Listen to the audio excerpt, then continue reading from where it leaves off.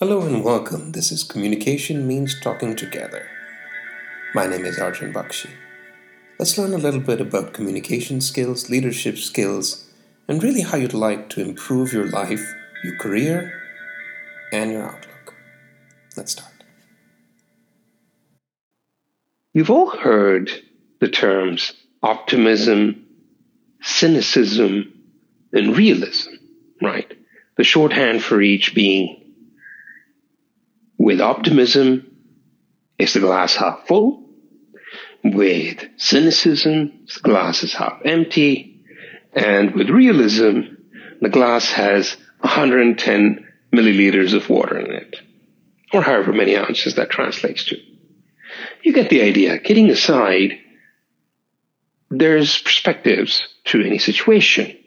There's a perspective that tries to see the upside to things, the perspective that's cautionary, perhaps even looking at the downside.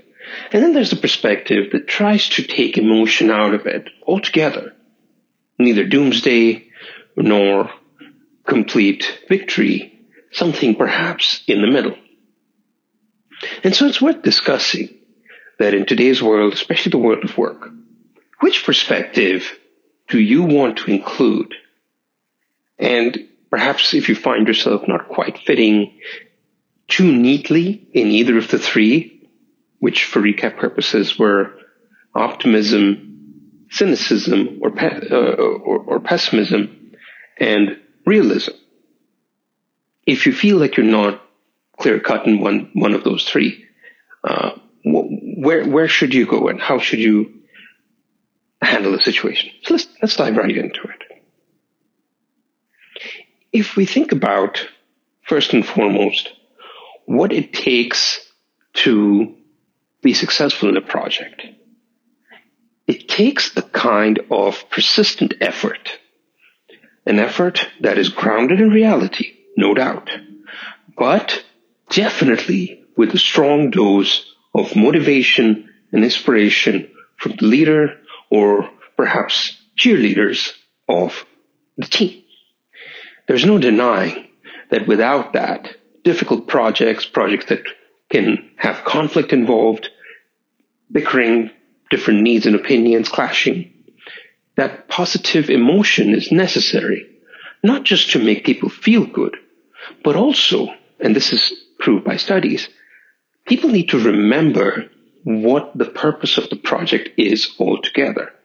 And sometimes the best way to inspire and motivate someone is to remind everybody that's gathered and perhaps that are bickering and in conflict that we're really all in this together. We're all trying to achieve the same thing, just coming at it from different directions.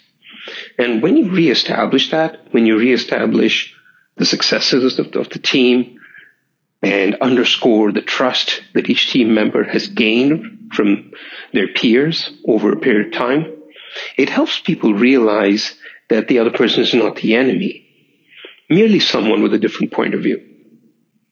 So you can see here that it's not about optimism, it's not about putting on rose-colored glasses and not seeing the world for what it is, but rather for reminding people of the best parts of themselves. And that's not something that we can throw out. So absolutely, in order to keep some amount of alignment, some amount of groundedness, and some amount of forward momentum, we have to have a dose of optimism. Now let's look at pessimism and cynicism. And on further reflection, those aren't quite the same thing. Pessimism tends to mean something along the lines of, oh, this is not going to succeed for X, Y, and Z reasons. Whereas cynicism is something a little bit more dire, like things will never go well. It's much more absolute and, like I said earlier, doomsday-like. So let's put aside cynicism for a minute. Let's focus on pessimism. There's going to be those team members that are, due to their caution, due to risk averseness, concerned that a particular approach to a project or the project altogether has many risks involved. And this can sometimes, to a more optimistic, gung-ho type person, seem like a party pooper. seemed like someone was pulling the air out of the balloon and, sucking the joy out of the room, if you will. But actually, this shouldn't be brushed aside. Risk assessment is something that every team needs, so long as it is grounded, so long as it is to help people course correct rather than completely, undo good, strong effort. Risk assessment should be welcomed, provided it is done in a manner that is neutral, that does not involve any finger pointing. That's usually what goes wrong with risk assessment, the finger pointing aspect. And ultimately, that it guides the team, again, the collective as a whole, in a better, more helpful direction. So to recap so far, the optimism is this energy, this fuel, driving us forward, giving us momentum, giving us energy, hopefully helping us get from point A to point B, even when the road is bumpy. And there will always be bumps in the road, no matter what amount of effort is put into planning. The pessimism, or as they would prefer, objectivism, though we all know they're different, can be, in this analogy, thought of as the steering wheel, the brake, perhaps. You have to have those aspects of a vehicle, making sure we're not going too fast, literally or otherwise, that we're not, taking the wrong direction and going too far into a particular direction, such that it cannot be corrected upon the uncovering of new information or changing outside circumstances.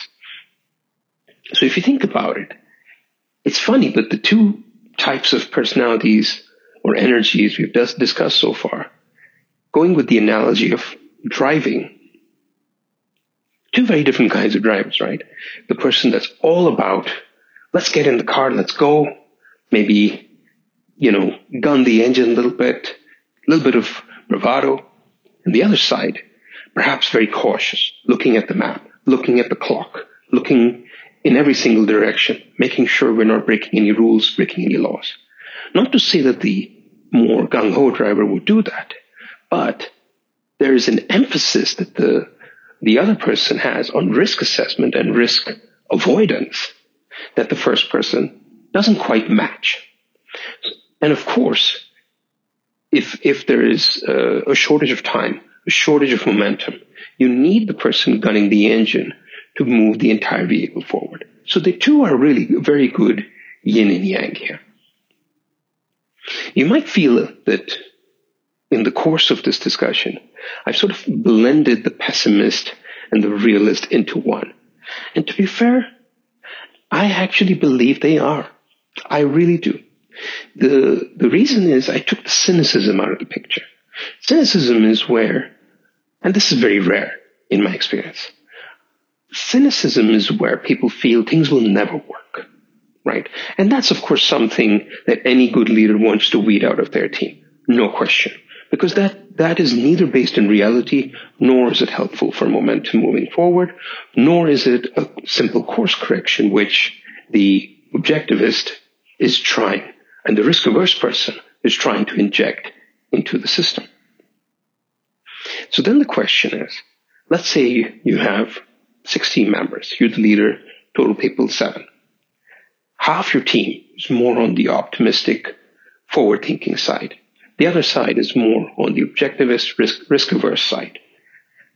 So first of all, I think it's a good thing to call the things by the right label. So I'm going to, at this point, entirely abandon the terms that we've used so far and relabel the two sides. So what we've called the positivist, optimistic person, I'm going to call those people momentum-focused persons. Okay? Their goal is momentum. Move forward. Stay together. Okay? Be strong, be brave, move forward. The other side, though they are not against momentum, their focus is risk assessment. So they are risk-focused people. Actually, they're focused on the risk because they want to avoid it. So now look at those two groups again. The momentum-focused people and the risk-focused people. Giving them the right name Doesn't it already seem like we have a better handle on whom we're dealing with? It is a good balance, the combination of the momentum focus and the risk focus, hopefully in roughly equal format, in roughly equal numbers, let's say. And if both sides can agree on the mission of things, some basic data, and what the deliverables and obstacles are, together we get enough high-level creative thinking from the momentum-focused people, the sort of people-oriented information that you need to make a project work, the relationship building. And on the other side of the table, you have the number crunching, you have the risk assessment, you have the timelines, and you have the analysis needed to make sure that we don't have a bumpy landing towards the end of the project. So there you have it, folks.